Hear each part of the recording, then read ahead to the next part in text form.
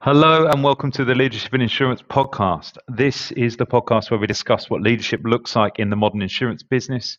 We talk to Insurtech leaders and founders, innovators and change agents from the insurance industry. We also talk to thought leaders from outside the industry, such as organizational psychologists, performance coaches, and investment professionals. Anyone who can add value to the conversation on how to lead insurance businesses of the future.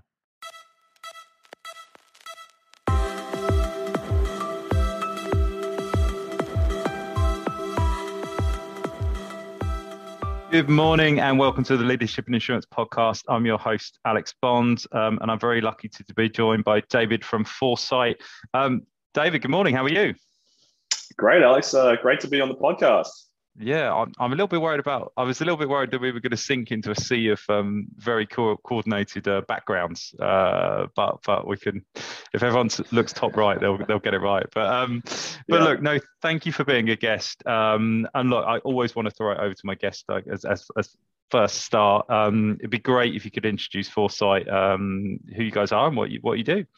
Yeah, totally. So David Fontain, CEO of Foresight. We're the leading middle market Insurtech that focuses on commercial industries, in particular, safety critical industries. So think construction, manufacturing, agriculture, businesses that generally struggle to get coverage and are a little bit more complex than your SMB Insurtechs that you might know, like Pi or Next. So we like to think that we pick up where Pi and Next leave off. So, we're talking accounts that are over 50K in annual premium, right up to some of our largest accounts are in the millions per year in annual premium. So pretty meaty risk where safety and compliance is critical for these businesses as they get bigger. And just for clarity, so workers' comp specific, is that what we're talking about? Workers' comp specific, yeah. Yeah. I thought I hadn't done my research then. I was like, we are talking about just workers' comp, but no, thank you. That's really, really clear. And I like this sort of delineation and like the sort of, where you're pitching yourself, because I think we're getting to that. Well, we've been that way for a while, but I think the maturity level of Insurtechs is, I'll throw this over to you. It's not good enough to come in and say, right, we're going to do a workers' comp Insurtech anymore. You've got to have we're aiming for this particular slice of that pie. Whereas I think kind of some of the kind of earlier plays were maybe too broad, if I may be so bold as someone that doesn't run an Insurtech, it seems a bit bold for me to do that. But I wanted to get into sort of workers' comp because it has historically been quite a difficult class. Some carriers have got it right, made lots of money. How did your technology, how is the technology relevant to this, and how does it give you a particular USP in the market that you're looking at?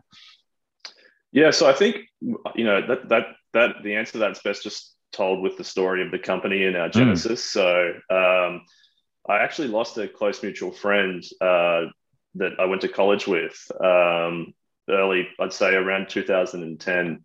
And unfortunately, after that close friend passed away, I had another buddy that I was friends with that also, another college friend, and we were both pretty shocked by the passing of this mutual friend of ours.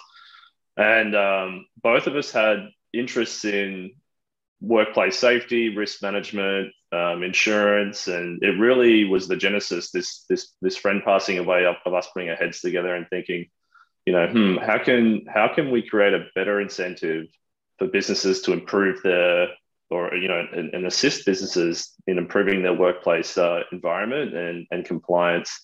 And that led us to develop a risk management tool known as SafeSight. It's actually a risk management platform. It's one of the leading risk management platforms in the United States. Digital risk management platform. So it has thousands of businesses every day that use it to manage their OSHA compliance and their safety management on the ground, and obviously streamline and see massive efficiency gains there and gains. And so basically, we created this technology, this digital risk management technology, and pretty soon a lot of businesses over in the US were using it, and that was generally because of the high burden of compliance and high costs of insurance. After operating that business for a number of years and seeing all the data we were collecting and seeing the results of how we were able to significantly improve customers, loss ratios, claim frequency, claim severity. We basically, figured that we could help. We put two and two together, and we're like, would it be awesome if we could also help them reduce their premiums? Because a lot of our customers we were noticing were making these huge gains in their levels of safety and compliance, but not seeing it on the other end in terms of the insurance savings. And so basically that led us to open up a small commercial brokerage that I actually ran for a number of years, just to really sandbox the ultimate Insurtech workers' compensation program that focused on the middle market. And after a number of years of running that brokerage, we shut that down and moved into the MGU space. And that's when we launched Foresight. We got some pretty awesome backing for some pretty big name reinsurers. And, it's basically built from the ground up specifically to target this market segment that's known as the middle market. Yeah, thank you for that. I thought it's it's obviously a very sad start to a kind of innovation journey. But yes, this sort of ultimate kind of reason for doing things, I think. It's interesting looking at that middle market. I've had lots of conversations at the moment about middle market and it being the kind of underserved.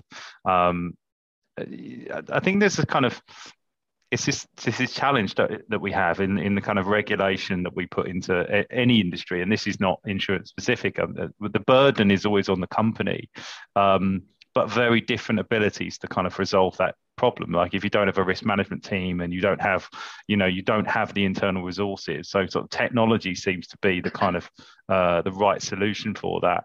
I'm interested. I really wanted to get into your distribution channel because you were very positive and very kind of clear about you're using that broker, the traditional broker distribution channels. That's not been popular with a lot of Insurtechs. A lot of Insurtechs have been trying to cut those sort of traditional channels out. And I just kind of want to understand like your choice, whereas other Insurtechs have been kind of much more resistant. Yeah, absolutely. So look, having been brokers ourselves in the past, and also prior to being a broker, having our risk management technology with thousands of middle market businesses on using it every day, and we gain a really good understanding of the relationship and the need for these businesses to work with brokers. And in our mind, brokers are absolutely essential, and that's because the risks that we're underwriting are inherently more complex, and the markets, it's probably the polar opposite of like when you consider the personal auto space, where there's hundreds of carriers that will underwrite a personal auto policy. Maybe even thousands. But when we look at workers' comp for the middle market, we're dealing with complex risks that may be, they may be a little hairy, they may be a beautiful mess, so to say. Some are really clean, others, you really need to sit down and look at it through a couple of different lenses to get an understanding of the business. And these businesses, when they go out looking for coverage, there's only a limited number of markets that will underwrite them, and the bigger they get, the more complexity gets built in. And so that's really where we see brokers really being able to shine and really being able to help these businesses navigate that space and figure out who their contenders are, who's going to get them the best value. And not just that, they're also becoming, as part of the services they provide, they really are, they really can be pivotal in helping these businesses improve their claims history, improve their claims performance, improve their business performance. So they're a great resource for these businesses. And I'd say the more inherently complex the risks get, or the business gets, or the need for coverage gets, the more value brokers can add. So, and I mean, tying it back to your first couple of comments, like it makes sense that all the first wave of Insurtechs we're all focused on there are a lot of SMBs, a lot of personal lines, because those, we're generally talking about lower policy size. We're generally talking to things like speed to policy, convenience. They're things that really matter. But for the, and that's I consider that low hanging fruit, right? You're looking at these huge markets, these huge markets, and then they're relatively they're easier to underwrite. It's easier to digitize. There's not as much premium volume in there to warrant a broker's time. Mm-hmm. And so it makes complete sense to streamline those and have pure digital distribution and remove the broker from that equation, because let's face it, brokers really probably didn't care that much about those smaller lines anyway. They're probably just like, a lot of the times, they're bundling those in with larger policies, because they need to add the value. But where we are in the middle market, that's where brokers are amazing. They really shine. They add a lot of value because there's just that extra level of complexity, and sometimes they need an intermediary to navigate a complex space. Yeah, I love that, and thank you for such a full answer, because I think, look, as someone who sits essentially in an intermediary role in my business, there's a lot of call for us to be disbanded, and technology can replace, and it is in that high value piece. I think the brokers really come into their own and build relationships, and to some extent, it's translating that risk data. It's understanding risk. If your role as a broker is as a risk consultant essentially, and to understand the complexity of a business, it takes the burden off the end consumer, the client, the business in question, and there's a way to navigate through that. The overly complex world of insurance, particularly on something where it's a complex risk.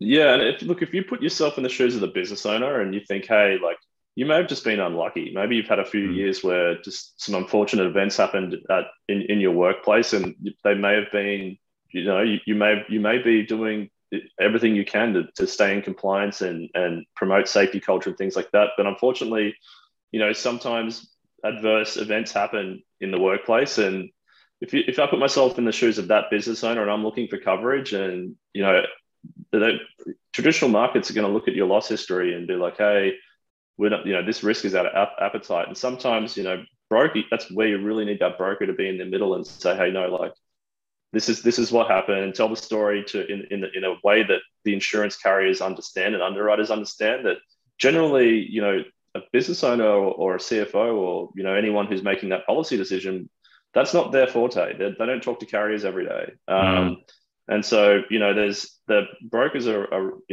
that intermediary is so critical, especially in the middle market where we operate.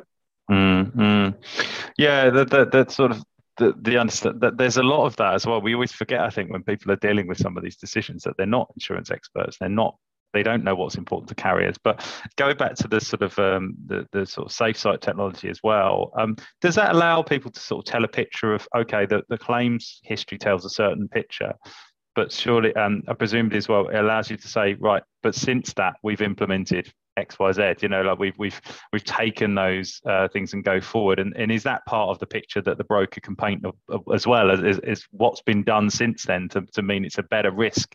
Because arguably you could come off the back of a claim situation and be a better risk going forward because of the learning experience of that claim. Yeah, absolutely. So look, what we do, SafeSight drives a lot of value to our policyholders, and fundamentally how we connect all that is with what we a patented machine learning score that we've created called the SafeSight Safety Score. And why that score is so cool is it basically is a live indication of the levels of safety and compliance on the ground level in the business. And what's scary when you think about it is, OSHA compliance in general is an all-time low. It's like, I believe it's the latest data we looked at, it was around 40% nationwide.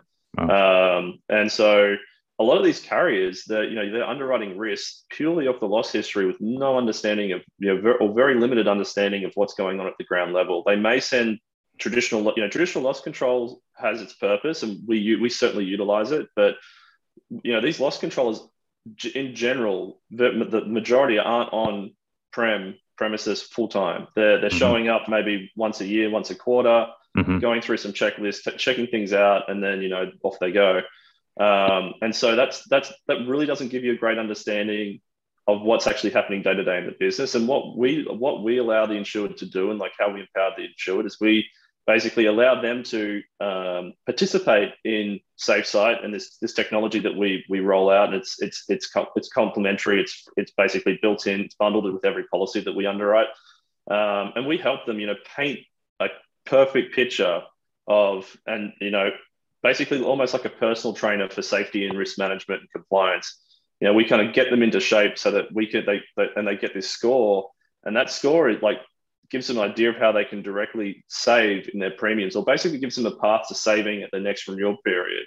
Mm-hmm. So even though the experience modifier is basically the industry norm of how businesses can connect their loss history to what they get charged for their policy. But that's a 3-year lagging indicator. So they can have an adverse event or a series of adverse events, clean everything up, and be a really good company. But they're still getting penalized for 3 years, and every carrier is going to look at them the same for the next 3 years, because that X mod is still going to be that it takes three. It actually gets more adverse over the 3 years before it gets better. Wow. So what we're ultimately doing is we're allowing these insureds to demonstrate, hey, we're a good business. We do what we need to do. We're OSHA compliant. We care about our workforce. We want to make things better. And that's something that score. We see the score, the broker sees the score, and we're all in it together. We're all trying to help them get a higher score, and then at renewal, our underwriters can consume that score and deliver premium relief, and more accurately price their policy within 12 months rather than 3 years. Mm-hmm. So they can get savings a lot faster. And I'd say fair competitive pricing, where without the score, and traditional markets, they'd be getting punished for at least 3 years. Mm-hmm. And so it's a really good way for us to really help dial in these companies and deliver a lot of value to our policyholders. It comes back to that sort of transparency piece as well, doesn't it? And just the evolution we've seen of having genuine up-to-date information. I mean, the sort of 3-year lag time of the sort of correction, it's just not. It's almost not acceptable in this sort of modern world that we live in. We've got these data points. We've got the ability to kind of have up-to-date information. We need to have it, so we're pricing accurately. And it reflects on a trend. And I know that you and I spoke very briefly on this, is that I've seen this sort of the application of this thinking, not technology, but thinking in things like ESG and trying to underwrite a portfolio that's ESG compliant, in that part of any offering like that, and the same with cyber, is you have to give the insured tools to make changes on their own. Otherwise, the sort of risk is never improving, and therefore it's about education, it's about openness, and then you can get that sort of accurate data, and you can price accurately, because no one's going to price in a way that's not profitable, or certainly not aiming to. But we have to change the way we look at the data. Otherwise, we're going to have the same results we've always had. Yeah, and also, I think a big part of it is about sustainability. Like when you're really looking to assist the business in improving their risk profile, and you're really, what you're doing is you're helping them build a better business. It's going to be more sustainable over the long term. Everyone's familiar with the labor shortage over here in the US and globally due to COVID, and it was bad before COVID. It got even worse after COVID, and so there's a knowledge gap. There's a skilled labor shortage. There's everything you can think of that makes complete sense to keep workers safe, keep them doing what they're good at, and keep these businesses in business. And insurance is a great tool to do that. Insurance is there for a reason, and without it, this age-old saying that everyone that's in the insurance industry always says, without insurance, there is no business, because people need to be protected against risk. And I think it's been called, a lot of people are talking about it now, this new wave of Insurtech 2.0. And really, we like to think we're one of the companies that are at the forefront of it, in terms of, we're really focused on delivering sustainability to our policyholders. And it's not just about making it more convenient, making it easier for them, which we do. That's kind of table stakes these days in Insurtech. It's got to be easy. It's got to be digitized. It's got to be streamlined. It has to be a pleasure to work with us. But where we think where the Insurtech space is going is really delivering a level of value and a level of sustainability to these businesses that no one's seen before, that traditional incumbents have failed to achieve, and that's where we see a lot of the opportunity in the next 5 years. Does it have an impact as well on the stickiness of clients? Because one thing that we talk about a few times on the podcast is that if your only interaction with a insured is at the policy renewal date or any claims situation, then we always talk about claims being the shop window, and that's great, and you can handle a claim well, but giving them more tools, using more kind of interaction, does it improve the interaction, therefore kind of improve that relationship? Does it have a richer relationship off the back of it, one would assume?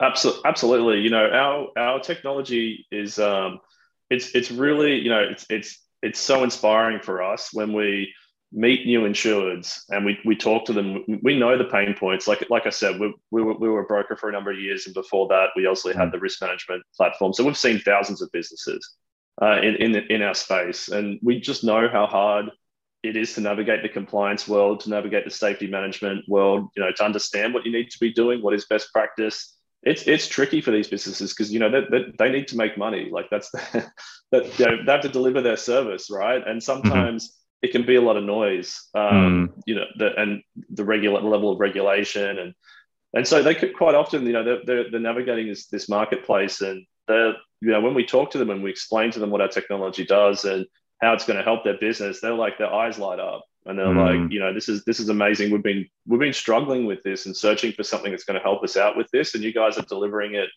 with our coverage that we're paying for anyway, and you're going to help us get a clear path to savings. And so that moment, you almost guarantee that they're not going anywhere.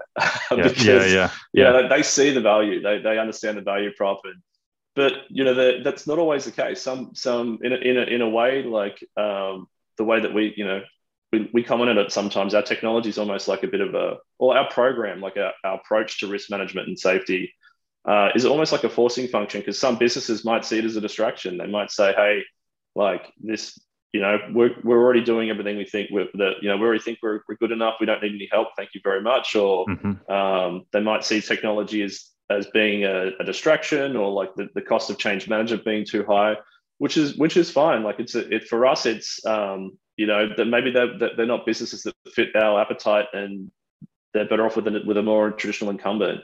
But we certainly, we've had our first, just to go full circle, we had our first series of renewals recently. So we've just hit, I think, month 14 in the market in terms of underwriting. And we've seen a crazy high level of renewal rate, and the technology adoption rate within our policyholder base is more than 90%. Wow. Which we're really happy with for our first year, where we obviously want it to be 100% is what our goal is, but month 1 and 2 of underwriting, you can imagine, is a brand new MGU where we're just finding our feet, finding our distribution channels, working, educating our brokers. There's some things that slip through the cracks, but we're expecting as we go on this year, we're going to trend towards the high 90s, which is really encouraging. For us, it just shows that people loving our service, loving the value proposition, loving the technology, and really, if they're getting enough value out of it, the service, why would they switch? But it goes into that theme, doesn't it? You've got to give people more, and I think that's exactly what I looked at it. And some people look at it as almost like great technology and helps us with a risk, and we get free insurance, or it's like insurance for free technology. It's kind of like this. Exactly. It's like two sides of the coin. And it'd be really interesting to see if customers look at it from a different angle and like how they perceive it. But I was thinking, as you were saying this, is like some resistance. I was thinking probably wouldn't want to insure the people that are a bit resistant to visibility on their risk. Yeah. I mean, we're always up for helping people out and helping businesses out, but I mean, it's their decision at the end of the day who they go with. So Sure. I mean, if that's the result for us, is that we end up writing better risks, then that's great that's great. Yeah, it's all good. I just wanted to ask you about the office locations and geographies. I think, shoot me if I'm wrong, but there's sort of 3 locations currently. And I just wanted to ask, like, why those geographies, specifically as a sort of starting point? Yeah, so when we started, we launched Foresight at the start, basically just before the pandemic. And prior to that, we actually had an office on Market Street in San Francisco. Like that was our headquarters. And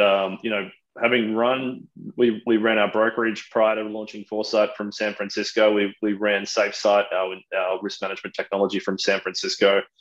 And prior to COVID and the pandemic, it was a real challenge to A, find insurance talent in a localized area, or B, convince people to move to to a city like San Francisco, where there's a bit of I personally love it here, but it's not everyone's forte. Yeah. And it's expensive. I was going to say, it's not cheap either. It's not cheap. No, it's certainly not cheap. And so it was kind of pretty eye-watering for people that considering that decision, especially when we found good talent that wasn't in the Bay Area. And then after COVID, once COVID hit, and we closed our Series A, which was a $13 million round led by Builders VC, and we basically started putting the pedal to the metal in terms of launching Foresight and hiring, and we required a lot of talent and a lot of people to join, and really trying to the full remote model really worked in our advantage, because all of a sudden, instead of having this conversation about, hey, we're going to uproot your lives, come to San Francisco. I know it's probably a lot more expensive than where you're living, but trust me, the opportunity is worth it. Which is that conversation when we're recruiting and finding new talent quickly changed to, hey, you're good where you are, and we still have an amazing opportunity. We're still building an amazing business here, and we can do this remotely. And that really enabled us to start hiring nationally and start really picking and attracting the best talent, best in class talent, and a lot, making it a lot easier. So right now we have a full remote model, but we have satellite offices in different locations across the nation. So we got an office in New York, small office in Brooklyn. We've got a small office in San Diego. We still have a small office here in San Francisco. They're smattered across the country, close to where we have a concentration of staff. And the reason why we have this kind of satellite setup now is really just as a place where our staff can get a break from home, because as you know, a lot of people working from home if you have a family, or just it can actually become a bit of a grind. So we find this kind of hybrid model with these satellite offices set up really allows our staff and our talent to pick between, hey, I'm going to work from home for 3 days this week, then I'm going to go into the office for two days and catch up and workshop with some coworkers. And so we think it's the best of both worlds. And will allow us to keep hiring best in class talent. I think that blended model's like, I think everyone's kind of got to that sort of conclusion, but it's really interesting. We had a bit of variance at the start, and everyone's really embracing being at home. And I think you're exactly right. I mean, I think everyone wants to sort of that blend from a different perspective. I've just actually taken office space and haven't had office space for years, and just because it was, to get out of the house. And then I'm hiring people that are a bit younger, so that they're living in shared accommodation. They've got those pressures. But then I remember sort of having that conversation with a friend of mine who's got 3 young children, and he went, "There's absolutely no way I'm working from home every day." Totally. I think there's a correlation to the more kids you have, the more less. Exactly. But it's so interesting, because I think everyone has their reasons, but the talent thing for me, for someone who works in the talent field for years, it's driven us mad, because how do you even find talent that's prepared to uproot? It's such a manual, laborious process, because you've essentially got to continue just to reach out, ask these questions for the perfect candidates. Go, would you move to San Francisco? Yes, no, I don't know. We've got to run it past the family. Whereas now you can say, we've got an office in San Francisco. We don't need you to move there. But presumably the option's there as well. So you've got this, you can genuinely have a conversation about best-in-class talent, whereas before it would be like best-in-class talent that's prepared to relocate. And that is not the same pool of talent. So it's really interesting to see how that's changed. We touched on raising capital there, raising investment. You've closed out a very large round recently. This might be an unfair question to ask you, because you're probably going to say the valuation's on the money, but we've seen some really big valuations in the market, and then we've seen the kind of drop off particularly on the listed entities. Do you think we're in a bit of a bubble in this sort of investment in Insurtech, or maybe even fintech more broadly, or what's your take on the kind of investment market out there at the moment? I think we're dealing with I'd say like a quarter at the moment of uncertainty. There's a lot of uncertainties around the public markets, and politically what's going on, and just everyone's, I think, a bit highly strung over just the third wave of COVID just being over.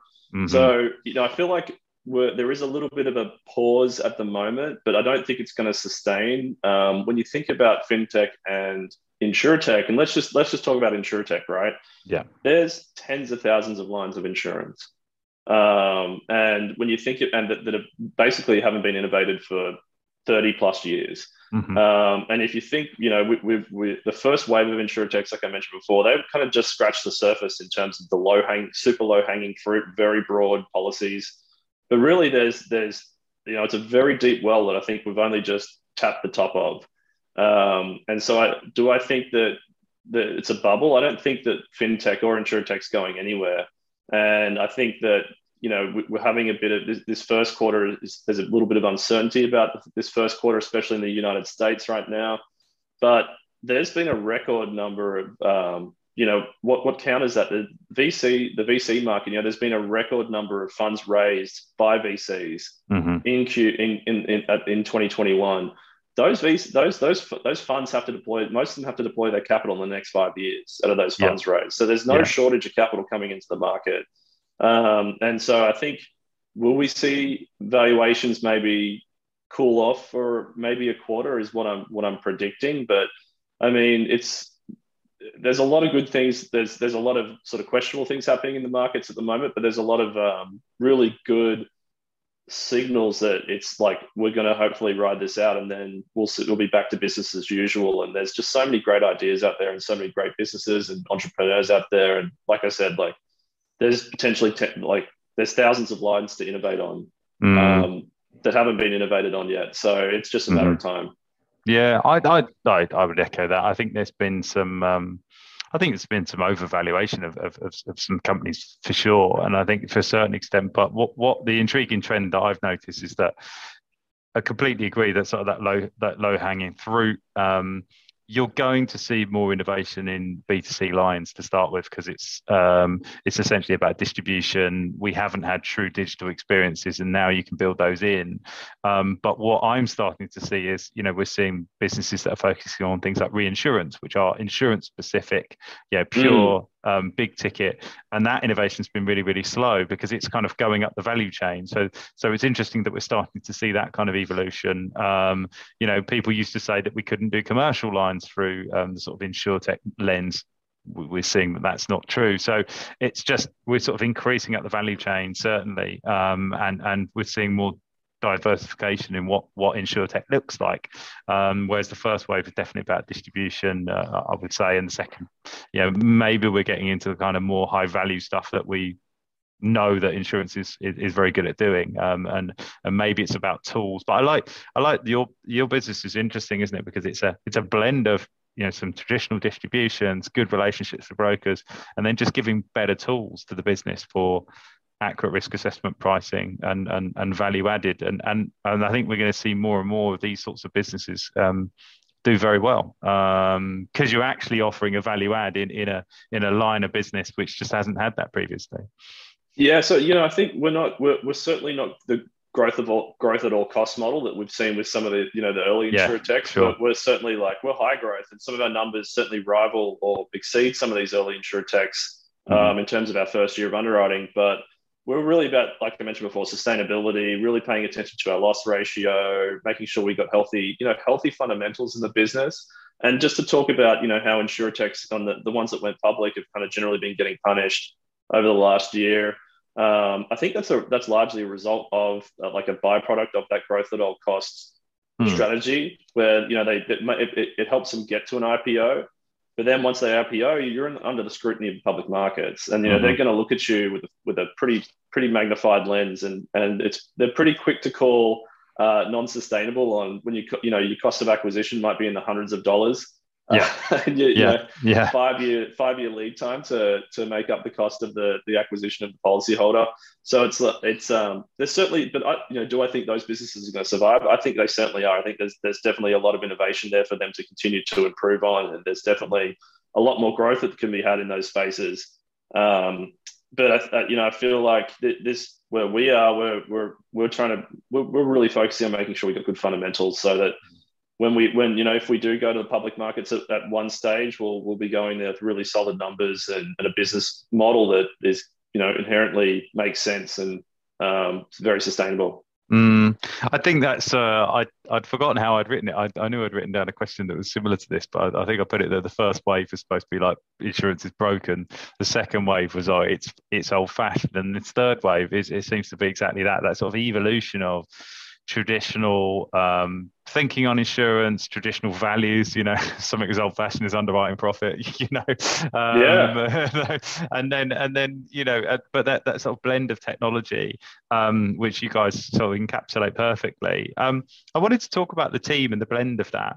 Obviously, I've looked at the team, sort of blend of insurance and tech experience, and how do you marry those cultures? Because they don't always they're not perfect bedfellows at the best of times. So you've got, tech people in an insurance focused business and non-tech people in a sort of tech driven business. And I was wondering how you tackle things like building a culture, how you communicate, how do you make that work for you? I think, and this analogy might not be the best analogy, but I feel like a lot of the insurance talent out there might have been like, a person that's been in a bad relationship for a long time. And, they might have finally broken it off with this other person, and which is maybe the incumbent carrier or incumbent insurance business. And then they find this technology, this Insurtech thing, and like, oh my God, this is like this Insurtech concept is like everything that I was unhappy with in this, working for this incumbent insurance company. They're kind of like flipping on its head and addressing all these things that were making me not motivated and not super interested in working in the insurance industry. So I feel like it's been, in terms of, we are largely 50-50 tech and insurance. I can tell you that all the insurance talent we have been absolutely delighted to join an Insurtech company. We're obviously, incumbents have a lot more at stake there in terms of they've been around for hundreds of years in some cases. It's not easy to uproot and change culture when you're dealing with such an established entity. Whereas we're able to obviously build things from the ground up and really build a exciting culture and a productive workplace culture here that people are excited to come to work and be part of something big. And we're working our way towards some pretty big things, and that's really exciting. It's really motivating. It's super motivating for me, and I know it's super motivating for our team. And so it's been really a lot of fun bringing people on board from incumbent carriers and sort of showing them the light at the end of the tunnel, so to speak. Because a lot of people that they've been doing the same thing for 10, 15, 20 years, and to have like a fresh approach, it seems like it's pretty invigorating. So I think they've embraced. Its short answer is I think a lot of our all the insurance talent we have on our team have certainly embraced the tech, the tech ethos to running a technology company, and I think it's a really good marriage. It's a really good blend. I like that analogy. I might take that one. But no, I think it's a good analogy because I think I speak to some super smart people in the incumbent market, and I always talk about this. I've been 16 years in insurance search, and the last 3 have been in Insurtech. The challenge is finding the people that are open for, a sort of faster paced environment, not as linear pathways, but a lot of people I talk to, the frustration has been, it's not even about innovation or per se. It's just that when you join insurance, you fit into these very kind of narrowly defined roles. We love specialism in insurance. So, if you're an underwriter and you underwrite a certain class of business, it's like anything. You probably haven't thought through at the start of your career where, you need to position yourself. And then you find yourself 10 years in as a niche class business underwriter or claims person, and just your pathway is really just set out in front of you. There are very few options, and there's not that flexibility that hyper growth scaling businesses offer. So more than anything, it's just the lack of ability to sort of find a new avenue. And I think that's where I've seen Insurtech's embrace, is just say, right, do you want to take your traditional skill set? Do you want to use it in a different way? And yeah, there's so much excitement around that. Whether they're the right fit for it culturally, or they're too sort of lost in the slaves to some of the kind of pace of change that we see is a different question. But I'm really conscious of your time, so I just wanted to ask you sort of one last question, and then yeah, I'll let you go. But where do you think we might be?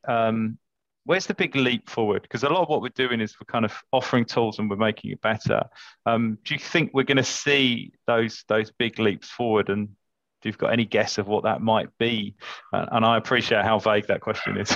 No, it's a great question, and I think that there's definitely going to be like, and to your point, there's going to be different stages, different levels of innovation that's going to be deployed over the next couple of decades. And I don't know if you recall when Insurtech came out, everyone was like blockchain, blockchain, blockchain, blockchain, blockchain. Like blockchain's going to turn insurance on its head. And even though like I'm a big advocate for blockchain and technologies, we haven't really seen a lot of innovation in insurance in terms of blockchain. In fact, I think most of the innovation that has come to insurance to date by the first wave has all been marketing based, like basically a better mousetrap. But I think that's basically like that's the start of the evolution. And I feel that there's a lot of gains to be made, and I feel like we're going to see a lot, really going to see a lot of improvements or innovation in I think working with regulators. I think that regulation's there for a reason, and it's there because the service that we provide as an insurance company is fundamental to businesses operating. However, there's a lot of gains and improvements to technologies that are delivering, and that regulators might not be up to speed on. And I feel like like over the course of the next 10 years, insurance technology companies are going to be working pretty closely with regulators to improve and evolve those regulations to make it better for the customer, for the policyholder. I feel like it's going to deliver a lot more value, and it's going to make things a lot like pricing and a lot more flexible. And so I feel like that's going to be a big, you mentioned before, like you're starting to see some action on the reinsurance space. That's like to the public, that's a broadly unknown area. And same with even investors. Like, you have to really work at the top levels of insurance to understand reinsurance. And so, and again, there's a heavy amount of there's a heavy amount of regulation in that space, and regulators, they're touching everything. And I feel like it's gonna, the next wave, to answer your question, I really feel like it's going to be with technology companies working with regulators, and sort of evolving that area that a lot of it hasn't been changed in decades. And so you're going to see greater flexibility, better pricing. And it's just going to be better for the consumer.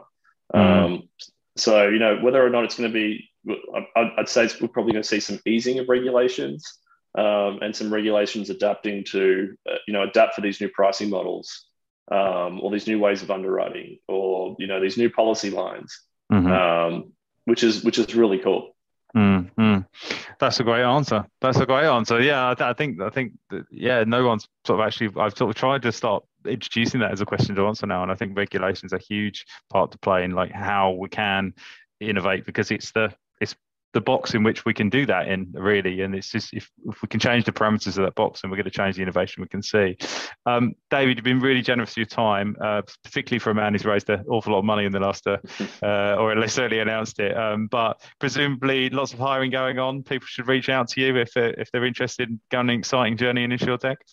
Yeah, absolutely. We tripled our team size last year, and this year we're looking to at least double again. So it's going to be, we're hiring a lot of good people, and technology on the technology side and on the insurance side. So always interested chatting with someone who wants to make the jump and wants to work for an Insurtech that's got a lot of purpose and what I consider awesome vision. So love to, if you hear of anyone, please reach out.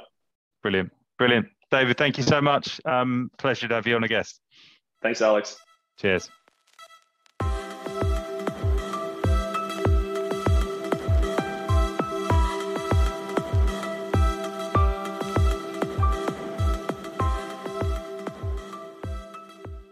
As always, this podcast is brought to you by FinPro Search Partners, often simply known as FinPro. FinPro is an executive recruitment business working in the insurance and Insurtech space on an international basis. If you would like to find out more about FinPro, please visit our website, www.wearefinpro.com, or our FinPro company page on LinkedIn. I've been your host, Alex Bond, and I would personally love to connect with anyone who is interested in the changing world of insurance. So feel free to reach out to me directly, either on LinkedIn or via my email of alex@wearefinpro.com. I hope you enjoyed the podcast, and I hope to see you back next week. Thank you.